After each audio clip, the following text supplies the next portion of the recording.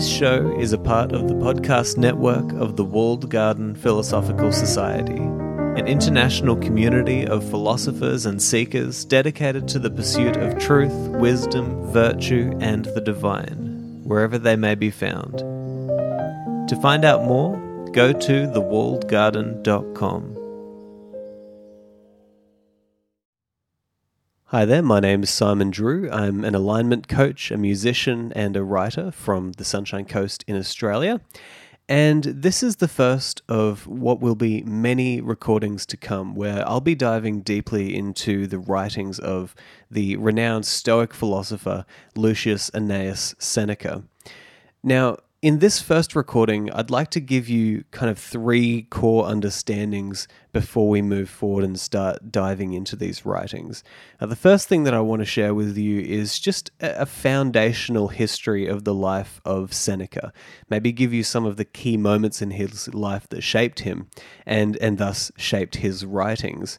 And also just so that you have an understanding of the kind of person who we're dealing with here and some of his complexities. Now, the second thing that I want you to take away from this recording is an understanding of why I think that it's so important, at least personally, that we study these writings of Seneca. What's the value for us in our everyday lives for reading somebody like Seneca?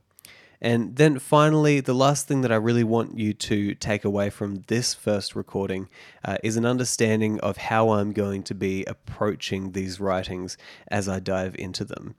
So let's dive straight in and let's go and have a look at Seneca's life and get to know the man. So a good place to start might be the very beginning. And we find that Seneca was born in 4 BCE in Cordoba, Spain. He was born Lucius Annaeus Seneca, or Seneca the Younger. The reason he was Seneca the Younger was because his father was called Seneca the Elder. And it's important to note that Seneca came from a well-off and well-educated family at that time. So Seneca's father was a famous teacher of rhetoric in Rome, and his mother was also very well-educated as well. Her name was Helvia. Now, Seneca does have an elder and a younger brother, so his younger brother ended up being the father of Lucan, who was a famous Roman poet. And an interesting thing to note was that his elder brother, Gallio, actually met St. Paul in 52 CE, so St. Paul the Apostle.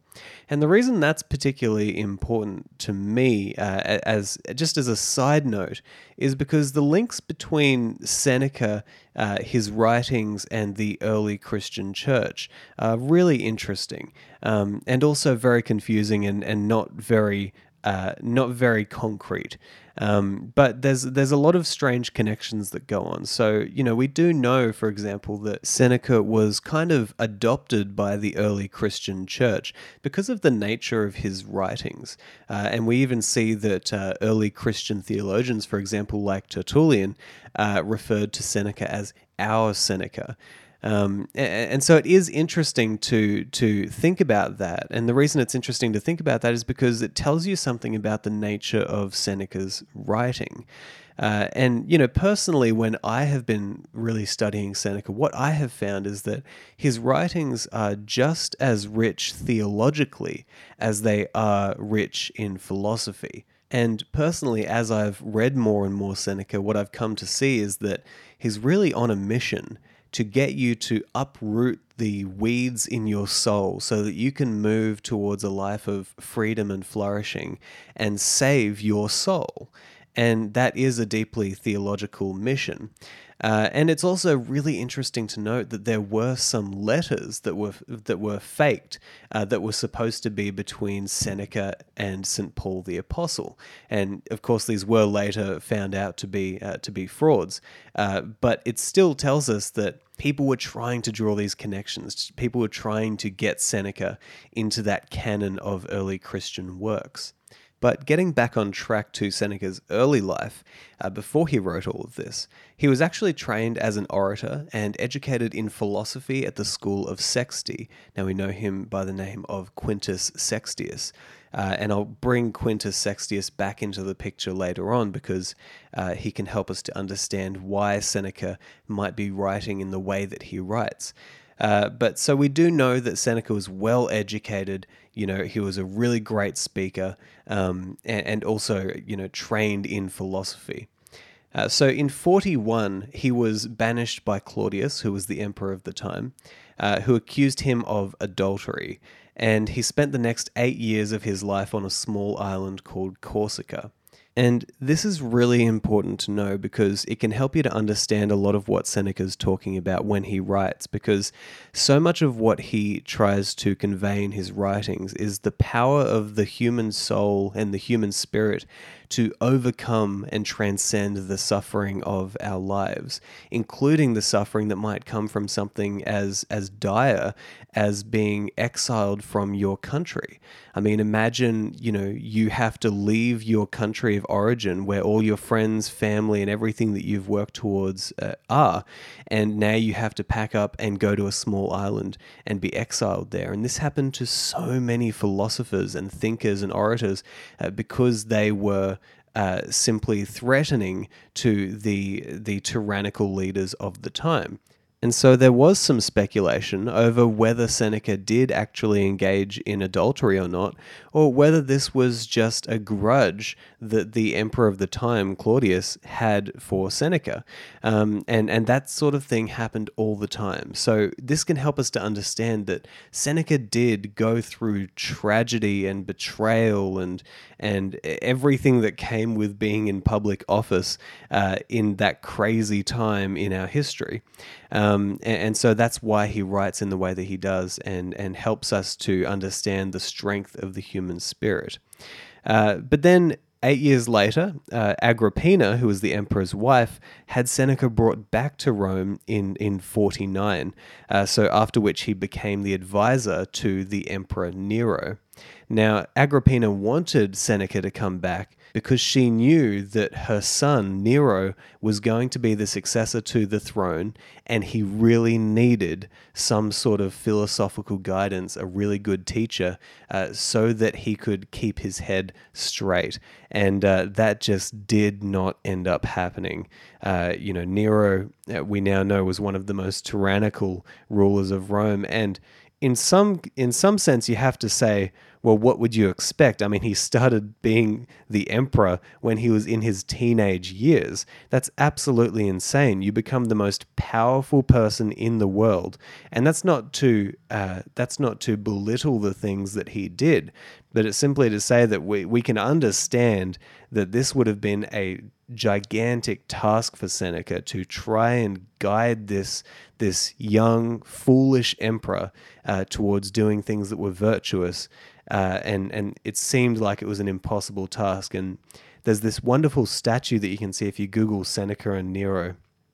You can find it where Seneca is there pointing to some words in a book with this horrified look on his face, or more of this kind of a tested look on his face as a very bored and sinister looking Nero sits by his side with a cloak, and you can kind of get a sense of the kind of relationship that they might have had. Seneca trying his best to guide this young man to be a good ruler, but it just not going how he had planned.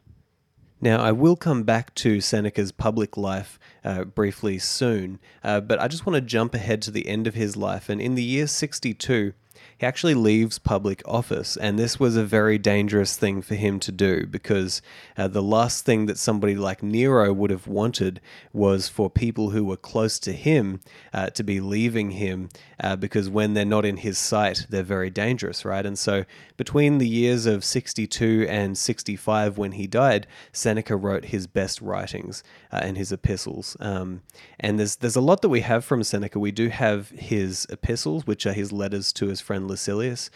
We have On the Shortness of Life, another great writing from his, some consolations that he wrote to his mother Helvia as well. We also have On Natural Questions, which is a great bunch of writings of him talking about, natural questions that he has about the natural world, which really ties in with his Stoicism as well.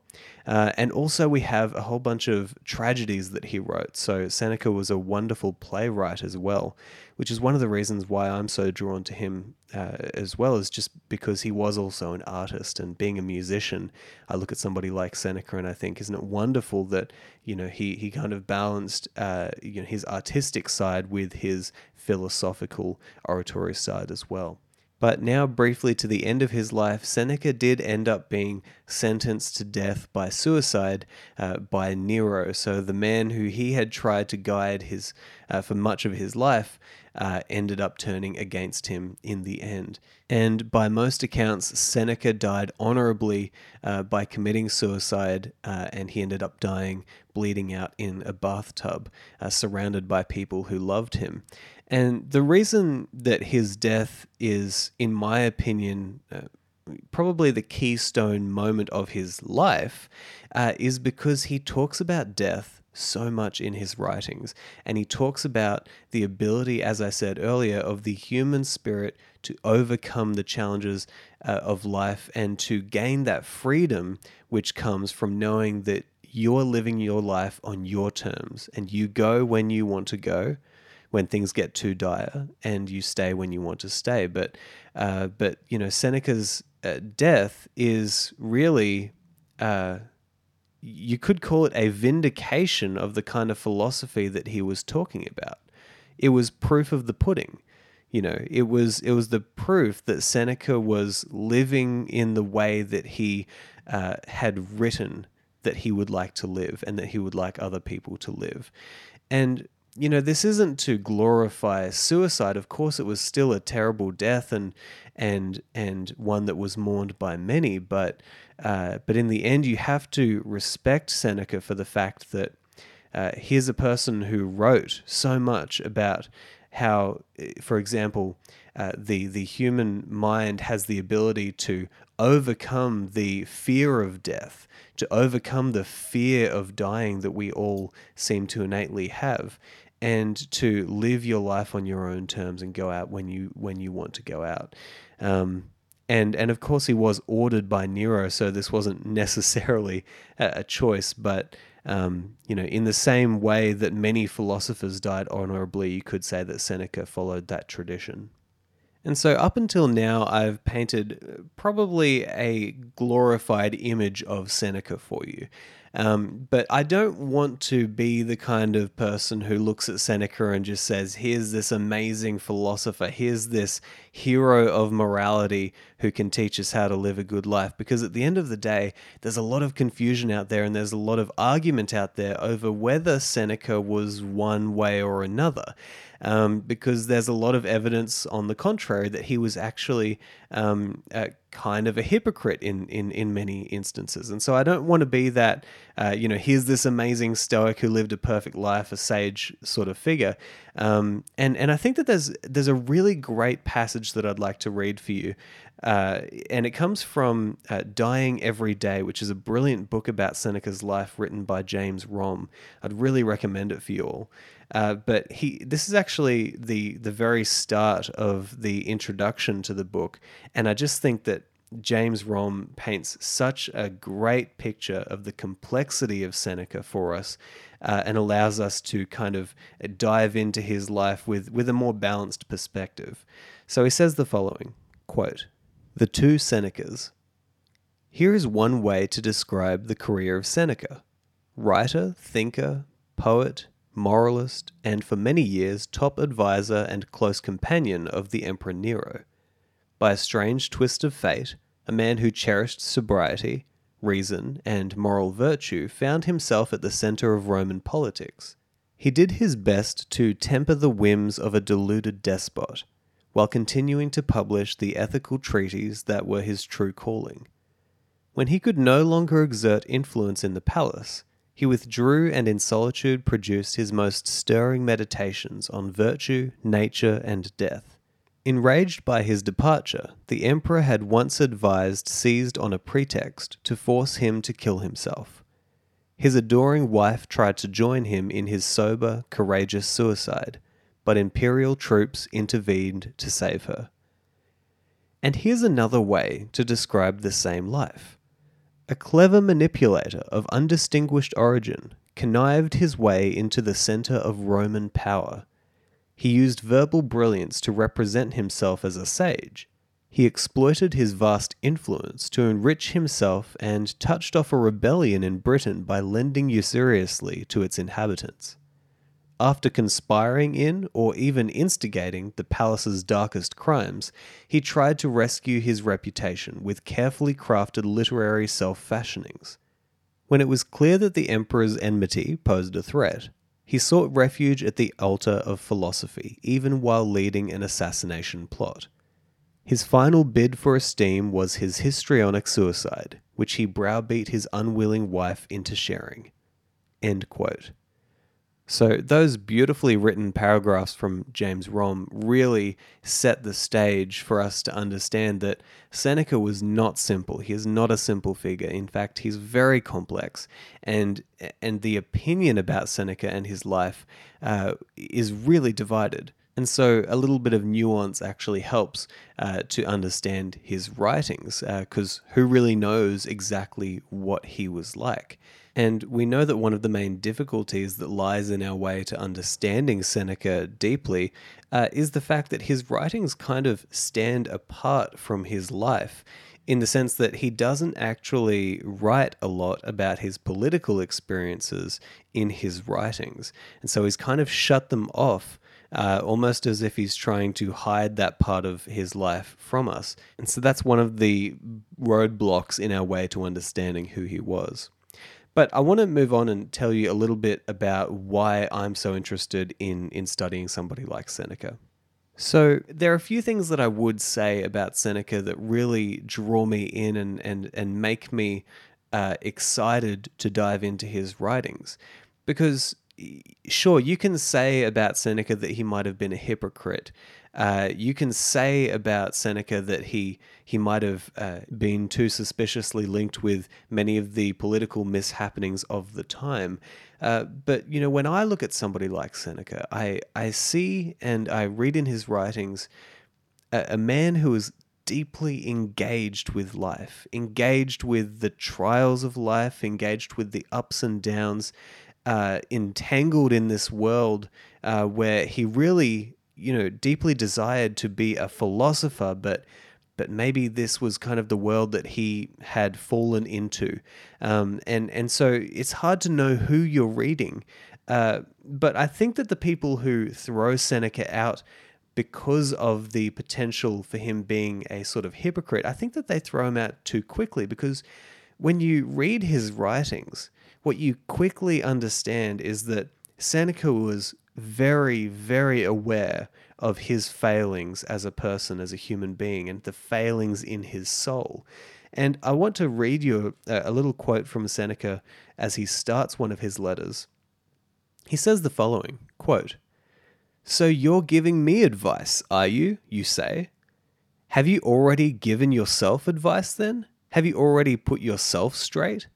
Is that how you come to have time for reforming other people? No, I'm not so shameless as to set about treating people when I'm sick myself. I'm talking to you as if I were lying in the same hospital ward, about the illness we're both suffering from, and passing on some remedies. So listen to me as if I was speaking to myself." End quote. Now, I think that this is one of the keystone passages of Seneca's entire body of works, because especially his writings, his epistles, his letters to Lucilius, because what he's trying to get across here is that he understands that he is sick just like the rest of us, and that is his task. His task is to be there at your bedside, suffering from the same thing that you're suffering from, and looking within himself and seeing what he can learn that maybe would be of value to you as well. And so, hypocrite or not, he understands that he's failing. He understands that he has a long way to go. And many times in his writings, he will say this. He says that he has so much to work on himself. And I think that that's beautiful. I think that there's a real humanity in that kind of writing. And it's one of the reasons why so many people, when they talk to me about reading Seneca's writings, they say one of the things that really draws them to it is they feel as though that he's talking to them. They feel as though they're building a close connection with Seneca. And I think that the humility that Seneca has of knowing that he is just as sick as the rest of us is the thing that makes him such an engaging philosopher for those who read him. And this is actually one of the main reasons why I'm so interested in sharing these lessons of Seneca with you, because that has been my experience of picking up his letters and finding myself building that close personal connection with Seneca in my own life and allowing his writings to guide me, and in that kind of way of two sick people trying to get better at the same time. It's such a beautiful connection that you can form with these writings. And another thing that I kind of look for when I'm reading philosophy or when I'm reading some sort of philosophical or theological work is I really want the writing to stir my soul and stir me to action, to stir me in a way that's going to show me the faults that I don't want to look at myself, that are within myself, and to show me how far I have to go, but then to motivate me to then take that action in my own life and to try and be a better person. And that's kind of the feeling that I get from Seneca. And I want to share a passage that he wrote that can get us to understand why I might have this feeling and why you might also have this feeling when you read his writing. And it actually has a lot to do with the way that he was taught. So you might remember that Seneca was taught philosophy in the school of Sexti, or the school of Quintus Sextius. And he continued to read Quintus Sextius's work throughout his entire life, and there's a reason why he loved the work of Sextius. And here's the reason. He said, quote, "I shall acknowledge to you the state of mind I am in when I read his works. I want to challenge every hazard. I want to cry, 'Why keep me waiting, fortune? Enter the lists. Behold, I am ready for you.'" End quote.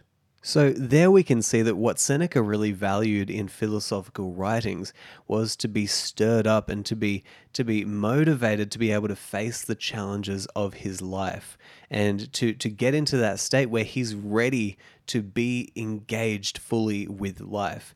And, it's no surprise that that's the kind of writing that he loved, because it absolutely comes out in his own writings. And I know that you're going to feel that as we dive deeper into these writings. So by now you probably have a reasonable sense of the foundational happenings of Seneca's life, so that you can kind of understand how complex he was and maybe some of the moments that made him write in the way that he did. And you also probably have an idea of why I'm personally so excited to be diving into his writings. But now I just want to share with you quickly the kind of approach that I'm going to be taking as we jump into these writings and analyze them. So in order to do that, I'm first going to mention that something that I haven't expanded upon as much as maybe I should have in this first recording is the very philosophy that Seneca claimed to be a student of. And that is, of course, the school of philosophy we know as Stoicism. And there's actually a reason why I'm not going to go heavily into Stoicism in this first recording. And that is because, firstly, Stoicism is a really complex set of ideas that form a cohesive whole. And so to give you the full background of that philosophy, would take a lot longer than this first recording. But what I will say is that if you're interested in that, then definitely go check out a few of my episodes on the podcast where I talk with prominent modern Stoics and interview them about exactly what the philosophy is. And I've also done some introductory episodes as well. But another reason why I'm not going to go heavily into it in order to kind of start our journey with Seneca is simply because I think that Seneca's thinking is unique enough that it might be helpful for us to dive straight into his first letters and go all the way through, trying to ask the question, if Seneca was trying to share with us his own unique Senecaean philosophy, if Seneca was going to start his own school of philosophy, what are the principles by which he would have us live? And if we're going into it saying, well, he's a Stoic and so he must think this and he must think that and he must think all of these things, that's going to give us a little bit of background to maybe a few of his ideas, but overall, it might not be so helpful in terms of actually being able to see the specific lessons that Seneca is trying to teach, where he might not necessarily fall into the category of Stoic thought. And so to me, it seems like there's real wisdom in that saying that to a hammer, everything looks like a nail. I'm going to try and not just approach Seneca from the standpoint of what are the Stoic lessons that he's trying to teach us. I want to get to know the very essence of Seneca's unique perspective on life. And I think that that's perhaps how he would have liked it. You know, there's a great passage that I'll paraphrase for you where he essentially says, well, you know, you say Zeno says this and Zeno said that, but when are you going to say something for yourself? When are you going to hand something down for the next generations of value? And I think that from that perspective, it seems to me like Seneca would have liked us to have read his works with the view that he's not just going to be an ideologue, he's not just going to spout out the quotes of the Stoic philosophers who came before him. He's in this to add something for history. He's adding something to your life that you maybe can't get from someone like, for example, Marcus Aurelius, another famous Stoic philosopher, or an emperor, of course, or somebody like Epictetus. And so I really want to see the essence of what Seneca is trying to say here.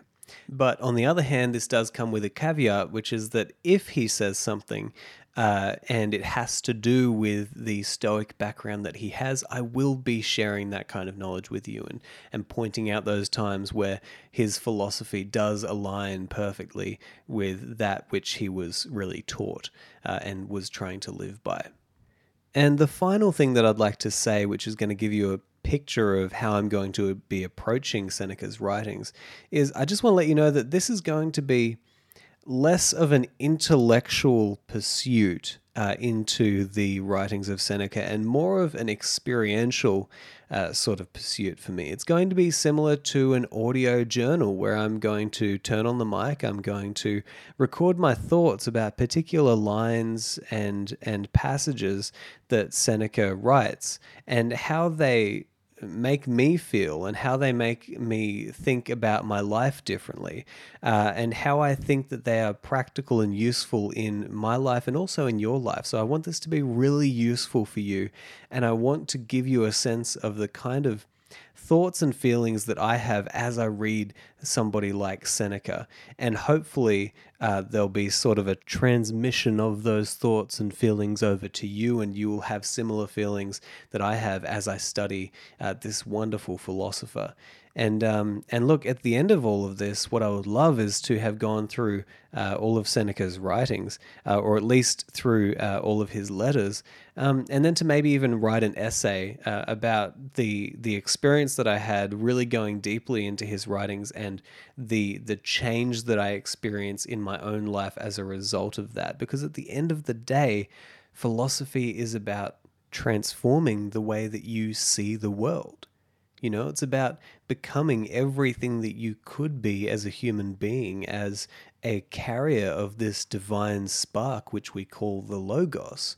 You know, philosophy should teach you what's important and what's not. It should teach you what to aim at and what to avoid. It should show you how you can use your gifts and talents effectively to make the world around you a better place, thus influencing the lives of everybody who you come into contact with. That's what philosophy is all about.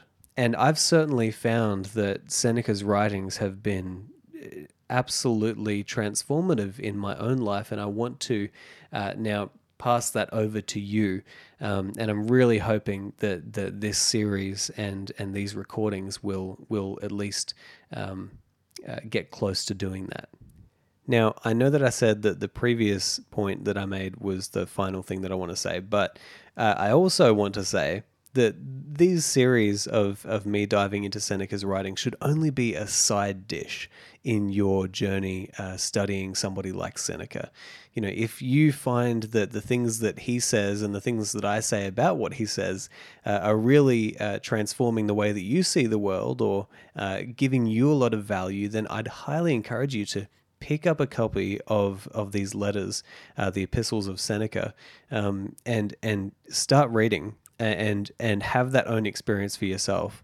And hey, even if this encourages you to go and pick up any philosopher who you admire or are drawn to, that would be a great thing for me to know that this is helping people to, or encouraging people to pick up philosophy and to allow it to do the job that it is supposed to do in your life. So, without any further ado, I really hope that you enjoy these short episodes, and I really hope that they are helpful for you, and I hope that they are food for your soul.